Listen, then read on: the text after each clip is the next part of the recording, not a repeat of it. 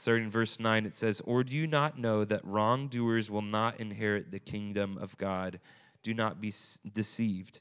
Neither the sexually immoral, nor idolaters or adulterers, nor men who have sex with men, nor thieves, nor the greedy, nor drunkards, nor slanderers, nor swindlers will inherit the kingdom of God.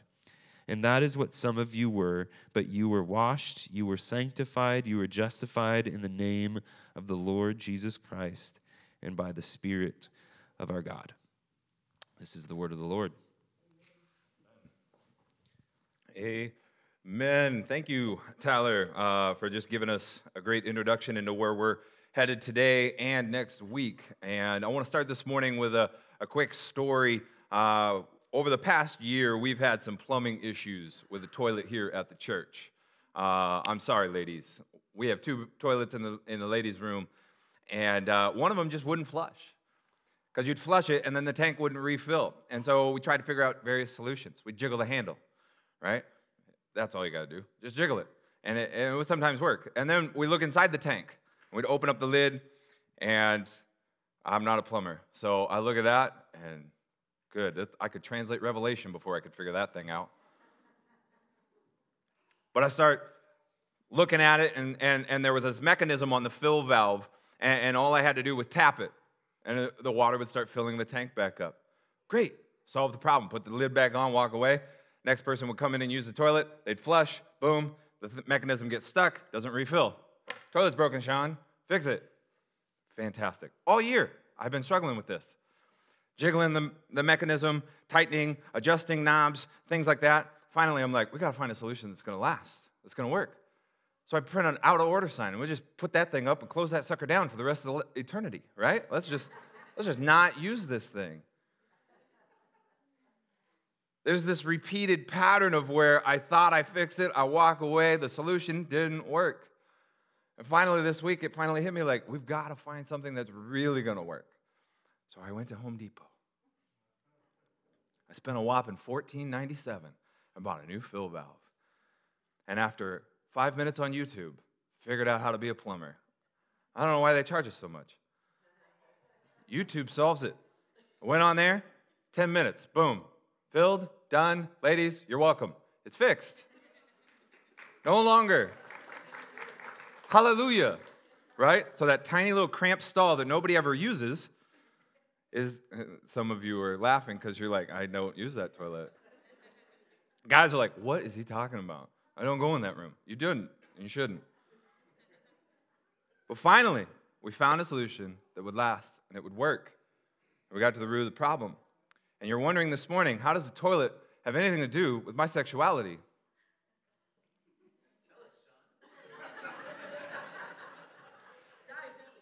I think there are times in life where our methods are broken. Something is off. And we find ourselves in this repeated pattern of brokenness. We know we should change. We try to change. Our solutions just aren't working. 10 habits to being a healthier person. 5 ways to fix your brokenness. 3 simple steps to being a better person. And we find these solutions and we try and we try and we try. And for Christians, we can find ourselves in these habitual habits of sin. And specifically in this theme, we're talking about sexual sin. And we are not exempt from that. We're broken people. And there's some of us that walk in on a Sunday morning and we're like, I don't know what to do, Sean. I feel like that toilet just stuck in this repeated cycle, and it feels a little hopeless. And I just kind of want to put a do not use, out of order sign on my life. Like it's just, I'm confused, I'm ashamed, I feel, maybe you relate to this, I feel defeated. Because you're just stuck in this. And the good news of Jesus, the gospel of Jesus will bring us a lasting solution that will bring us life to the fullest. He is the ultimate fill valve replacement. And we're going to talk a little bit more about that later. But the section that we're looking at is the Apostle Paul bluntly calling out the church. Again, let's remember this letter is not intended for the culture. He is not the culture police. He is not the holiness police in his community. He is not talking about people outside of the church that don't believe in Jesus. He's not expecting that somebody who doesn't believe in Jesus to act like Jesus. No, who is he calling out? Us. Christians, Christ followers.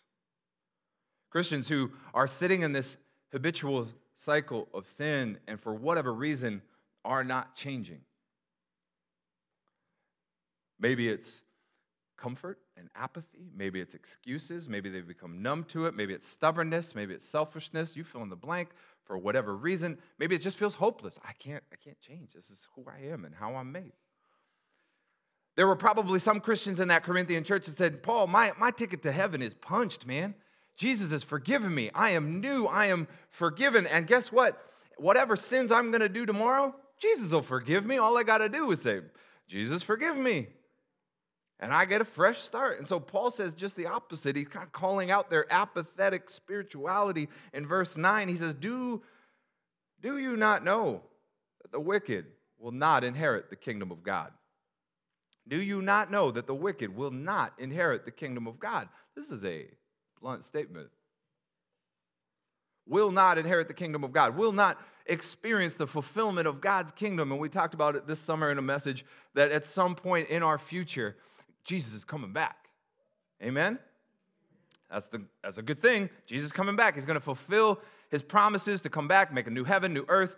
Jesus is going to be king of the world, king of eternity. We're going to honor him. We're going to worship him. We're going to follow him. It's going to be incredible. New body, new spirit, all together. Boom. It's going to be the fulfillment of God's kingdom. And Paul's saying, those who are wicked, those who are participating in that wickedness and are living in that brokenness will not inherit the kingdom of God. That's a bold declaration. Because it feels like Paul's judging people, doesn't it? Seems a bit harsh. And I read that statement at first, it kind of gives me this visceral reaction, like, oh, I don't know if I like that. Like if I said that as a pastor, like, hey, if you're living in sin, you ain't getting into heaven. You ain't going to be there at the future of eternity when God's kingdom comes to fruition. That's an abrupt statement, but I want us to think about that for a moment. That strong statement is supposed to spark this holy fear of our God. Throughout Scripture, you see this idea of fearing God, which, again, we don't necessarily like that, but Jesus is the king of the kingdom. And we're supposed to honor him, fear him, revere him, submit to him. And sometimes we get so chummy with Jesus. Jesus is my best friend. He's my homeboy. Jesus and me, we're tight. He's going to forgive me of all my sins, and we're good. And we forget that Jesus is my king. So holy fear is not just this, like fear of spiders or fear of death or fear of heights. That fear is a reverence and an honor and a reality to say, he is the king of everything. I am not the king. He is the king. And we don't take Jesus to be in a position of authority in our lives. And what happens? We then don't take our sin too seriously. I don't take my sin seriously if Jesus is just my homeboy. But when he's my king, it's a little different when he corrects me. It's kind of like I told you, you saw in the video where I'm a coach for kids, and I get parents involved. Parents love to be involved. It's awesome. Love to see dads and moms being involved with coaching their kids. But oftentimes at practice, you know what I do is I tell the kids, or I tell the parents, you're not going to coach your kid. So I'll split them up into groups, and I'll put one parent, and I'll say, okay, you guys are going to switch because I don't want you coaching your kid. And I don't even coach my kid that often. You know why? Because to the kid, you're dad. To the kid, you're mom. To the kid, I can get away with murder. But to coach, I listen to coach. Isn't that interesting? Right? I can correct one kid, and he's like, yes, coach. Well, whatever you say, coach, let's go. Run, run, run. Right? I correct my own kid, and they're like, why? And it's not just my kid. I watch it with every kid and every parent that helps out. And so often we'll switch them and flip them around because they respond differently, and they view them beyond just dad or mom. And sometimes we got to focus on Jesus, and he is our Savior, and he is our forgiver, and he is our friend, but he's also our judge. Jesus is gracious, and yet he is firm. Scripture describes him as a lion and a lamb.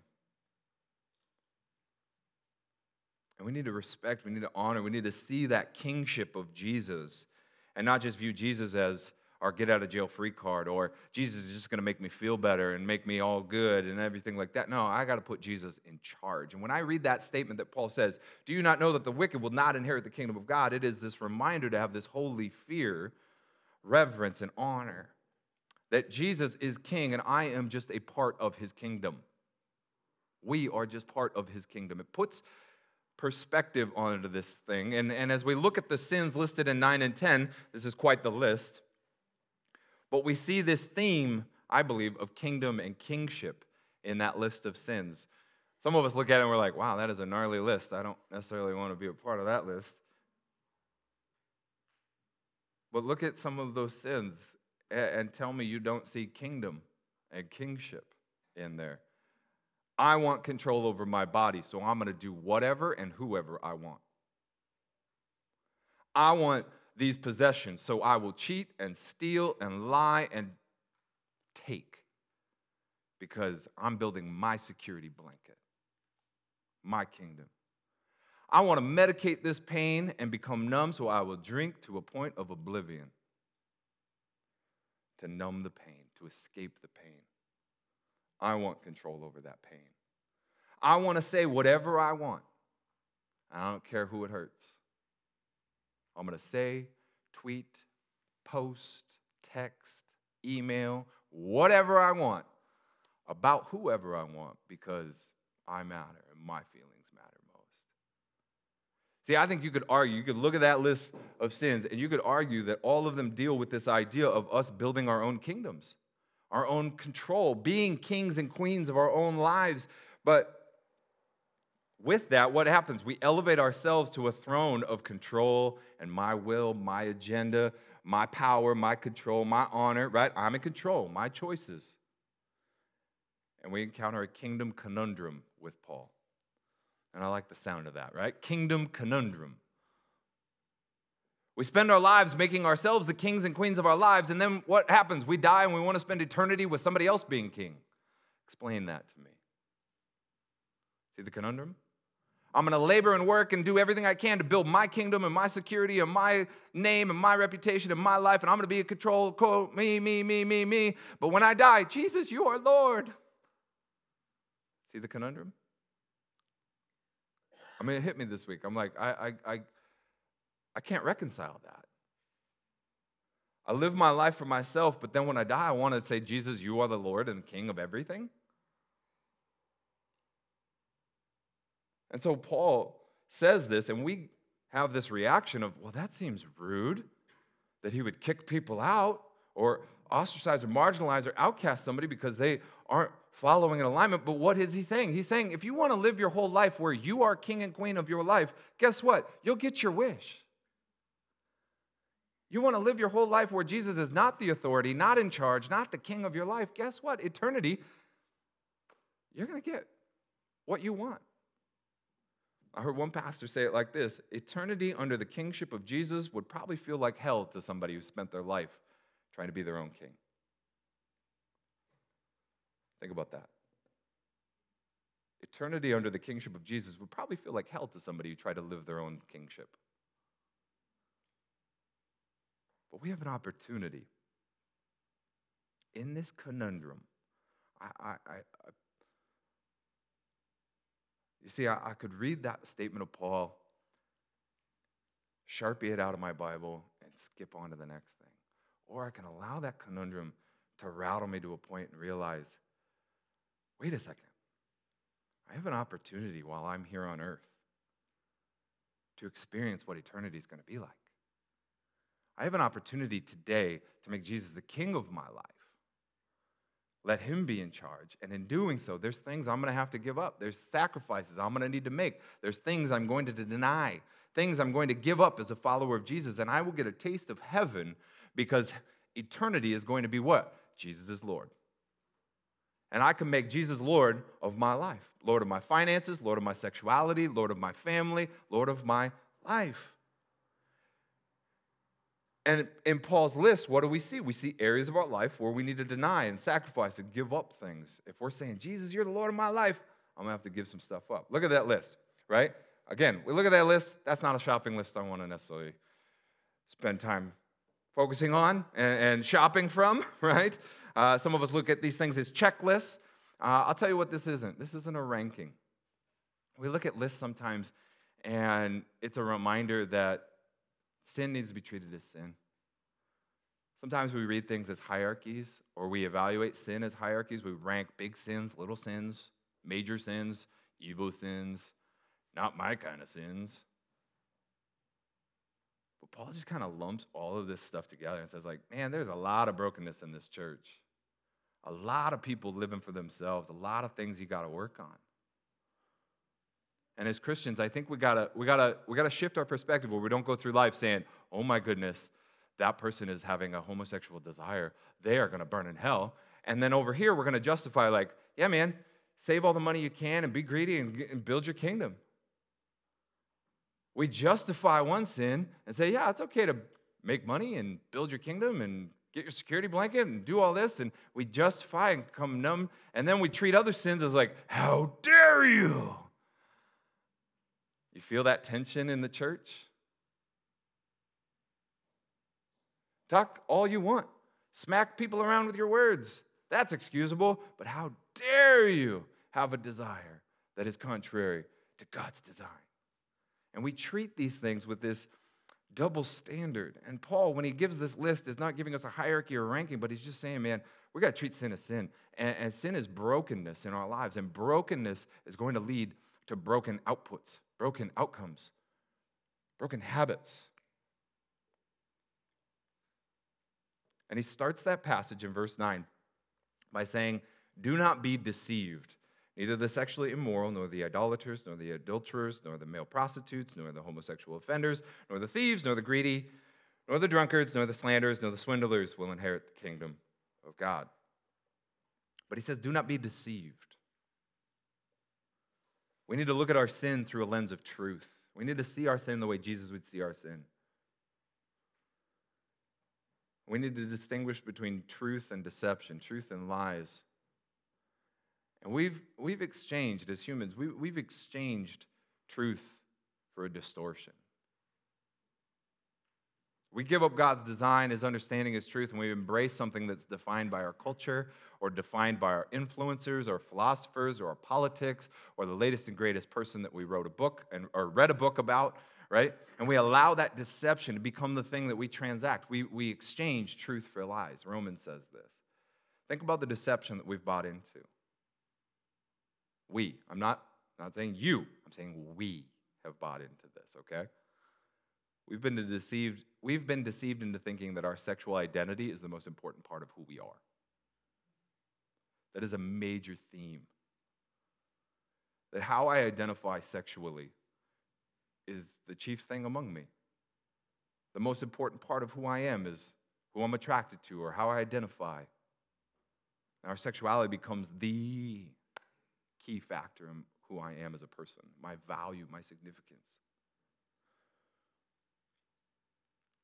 And it's true, we are sexual beings. We have a sexuality. But that deception has caused us to focus on one part of our lives. And we miss the fact that there's so much more to who we are. You and I are children of God. That is our chief identity. You are a child of God, a son and daughter of God. You're a part of God's family. Yes, your sexuality is a part of who you are, but it is not the most important part of who you are. It is a component of who you are.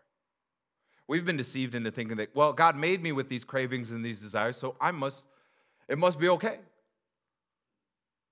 Whether heterosexual or homosexual desires that you have, whatever it is, there's some desire that you've got, and we think, well, God must have made me this way, so it must be okay. I'm just a sexual addict. I'm just a person that is addicted to alcohol. I'm just a big talker. I'm just a greedy person. I'm just. And God must be okay with it. And I would wrestle with that because why would God design us?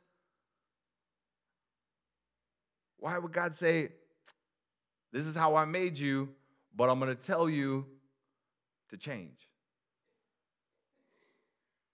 Why would He clearly correct it? We've been deceived into thinking that our feelings are the guiding compass of our lives. How do you feel? That is a deception I believe we've been caught up into. That it's not the truth of Jesus and the gospel that becomes our defining compass and guiding compass. What is our guiding compass? Well, how do you feel about it? How does that make you feel?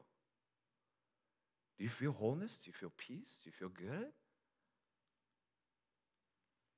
And I'm a feeler, so I resonate with that deception. We've been deceived, though, into thinking that, gosh, I just don't feel like that could be right. I don't feel like this could be the best. And so I feel like I need to do this or live this or be this. Question: what if my feelings are wrong?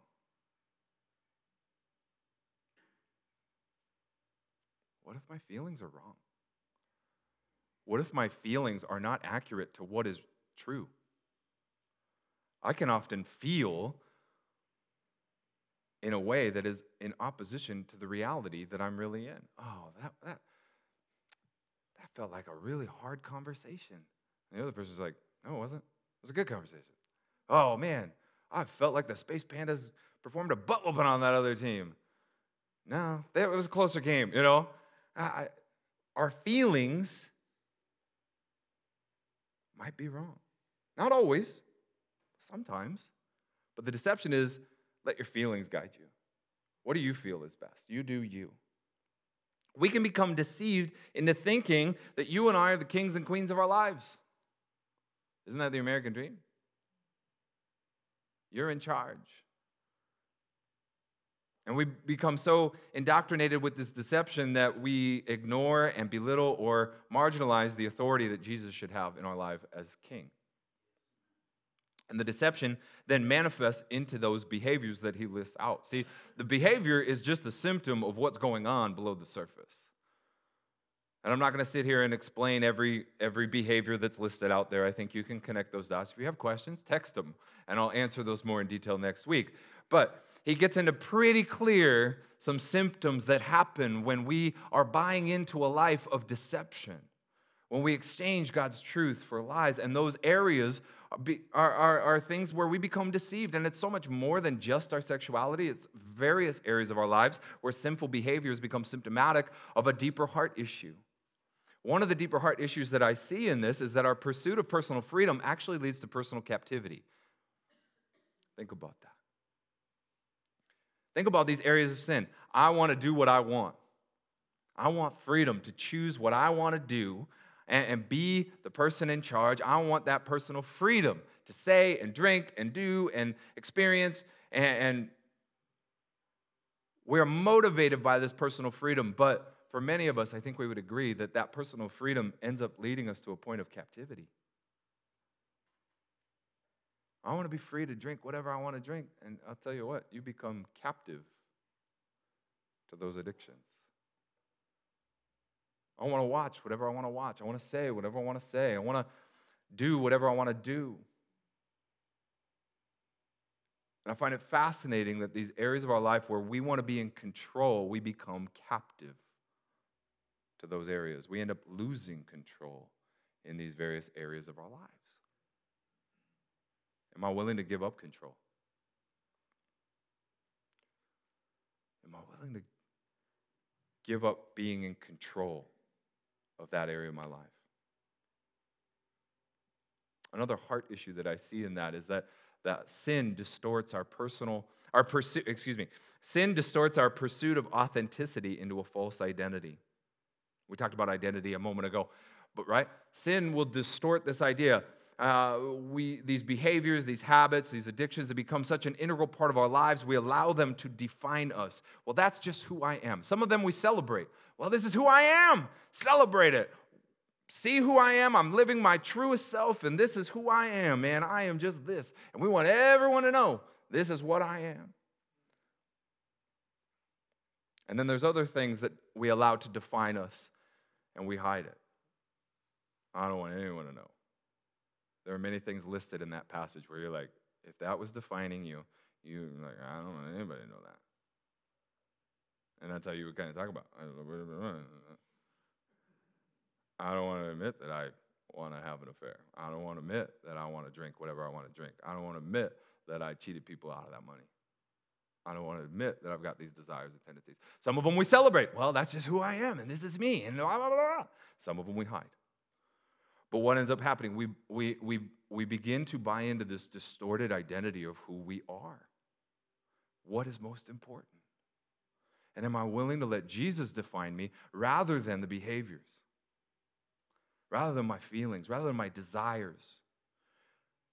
Am I willing to let Jesus define who I am? And I know as we're talking about this, some of us are, man, where's the good? This feels heavy. I'll tell you, Paul ends this passage with such hope. We're not stuck. There is a solution. There is a fill valve waiting for you at Home Depot, right? And ready to exchange. But we have been living our lives jiggling the handles and trying to, and hitting the toilet and waiting for things to fix, or just putting an out of order sign saying, well, this is just who I am and how it is. I'm stuck in this. And we throw up our hands. And Paul, at the very end of this passage, says, nah, there's something better for you. There's a solution that will bring life. He says, and that is what some of you were. But you were washed. You were sanctified. You were justified in the name of the Lord Jesus Christ and by the Spirit of our God. That is who you were, not who you are. That gives me hope. That gives me hope for all of us. That, you know what? You might feel stuck in sin right now. You might feel stuck in desires. You might feel stuck in brokenness. You're like, Sean, I don't know what to do and how to get out of this or how to change this or what am I supposed to do differently? I can't. You know. And Paul is putting a mirror in front of them and saying, you need to see yourself for who you are, not who you were. How many of us wrestle with that?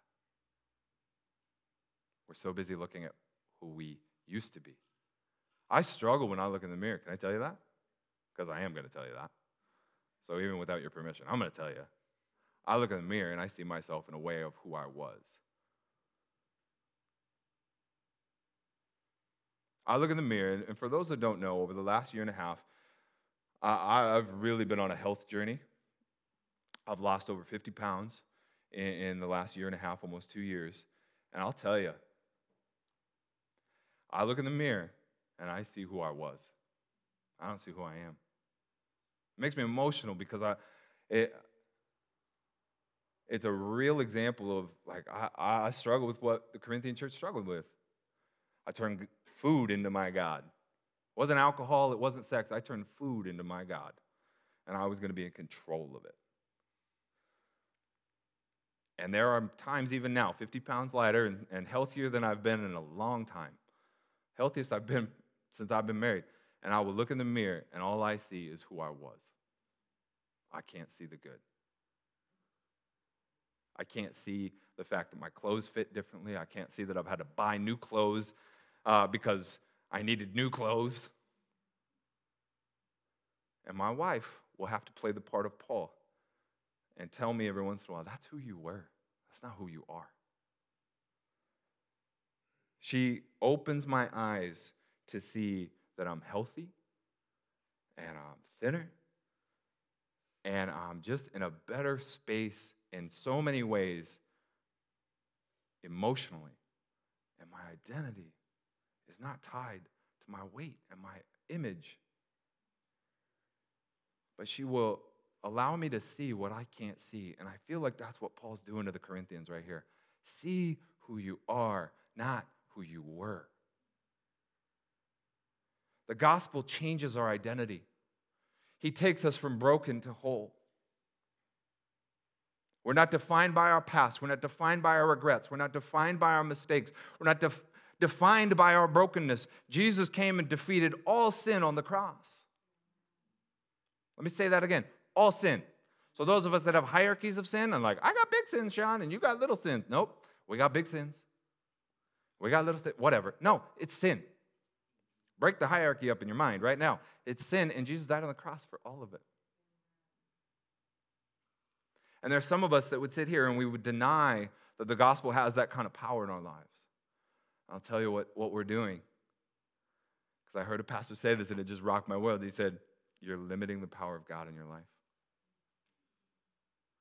To say that he could forgive their sin, or their sin, or their sin, but he can't forgive my sin. He can't change my identity. He can't welcome me into his family. And what does Paul say? You were washed, cleansed, purified. You were sanctified, right? Sanctified. You are set apart. You're holy now. You are pure in this way. You are part of his family. You're a part of his kingdom. Justified, right? You are not guilty. You are declared innocent. So Paul is putting the mirror up to all of the Corinthians and saying, that's who you were. You were broken. You were guilty. You were messed up. And you wanted to keep going back to it. Because that's comfortable and that's familiar and that's who we were. And Paul's holding up the mirror to them and saying, nah, this is who you are in Jesus. Remember, he's talking to people who have made decisions to follow Jesus.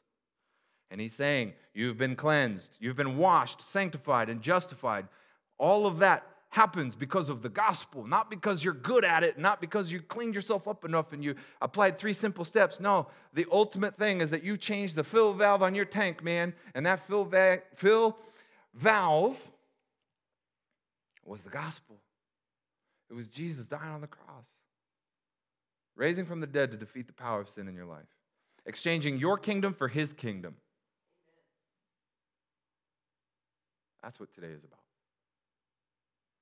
You feeling stuck in sin? We've got to exchange my kingdom for his kingdom, my authority for his authority. Are there practical ways I need to do that and live that out and follow that? Yes, absolutely. But at the heart of it, that's what we're talking about. I need to swap my kingdom for the kingdom of Jesus. Anything else is just going to be a futile solution that will only temporarily jiggle the handle or turn the knob. But it won't work. And we're going to keep getting frustrated and keep giving up. So this morning, what we're going to do is just give you an opportunity to put Jesus first. I don't know your stories. I don't know where you're at this morning. I don't know if you're hearing this and you're like, yes, let's do it. Let's exchange. And some of you are resisting. And I don't know what your story is. I don't know what brokenness you're feeling. I don't know what feelings you're feeling. But can we, in a moment, just right now, we're just going to pray. We're going to give ourselves a chance to just have a conversation with Jesus and make a choice to put Jesus first in our lives, to seek his kingdom instead of our own, to make him the king rather than ourselves. I'm going to give you a moment, wherever you're at, to just sit and have a conversation with Jesus. Put it in your own words, however you want to do it. Saying yes to putting Jesus first in your lives. Take a moment. Have a conversation with Jesus. I know it feels awkward or different, but you know what? I think just be genuine. Be yourself.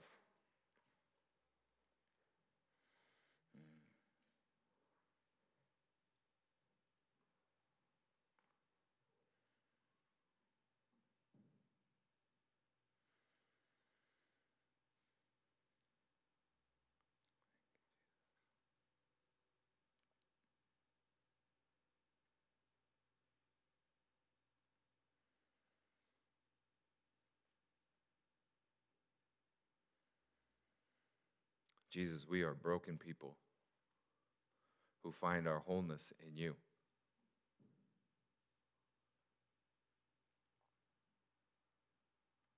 Your love, your sacrifice, your resurrection makes us whole. You know the stories, you know the moments, you know everybody in this room and everybody watching online, what we're walking in right now, the journeys that we're on. And I pray, Jesus, that you would be number one. You would be at the center of what we're doing, of what we're trying to live out. Help us to see ourselves the way you see us. Not who we were, but who we are. We are part of your family. We're forgiven. We're made new. We're more than conquerors. We are your kids. We're a part of your kingdom. I pray that you would be number one in our lives. We put you first. Thank you, Jesus. Thank you, Jesus.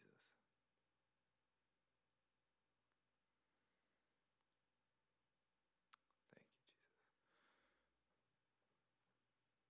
Jesus, as we put you first and as we put you at the center of this conversation and this church, we believe that you will unite your church.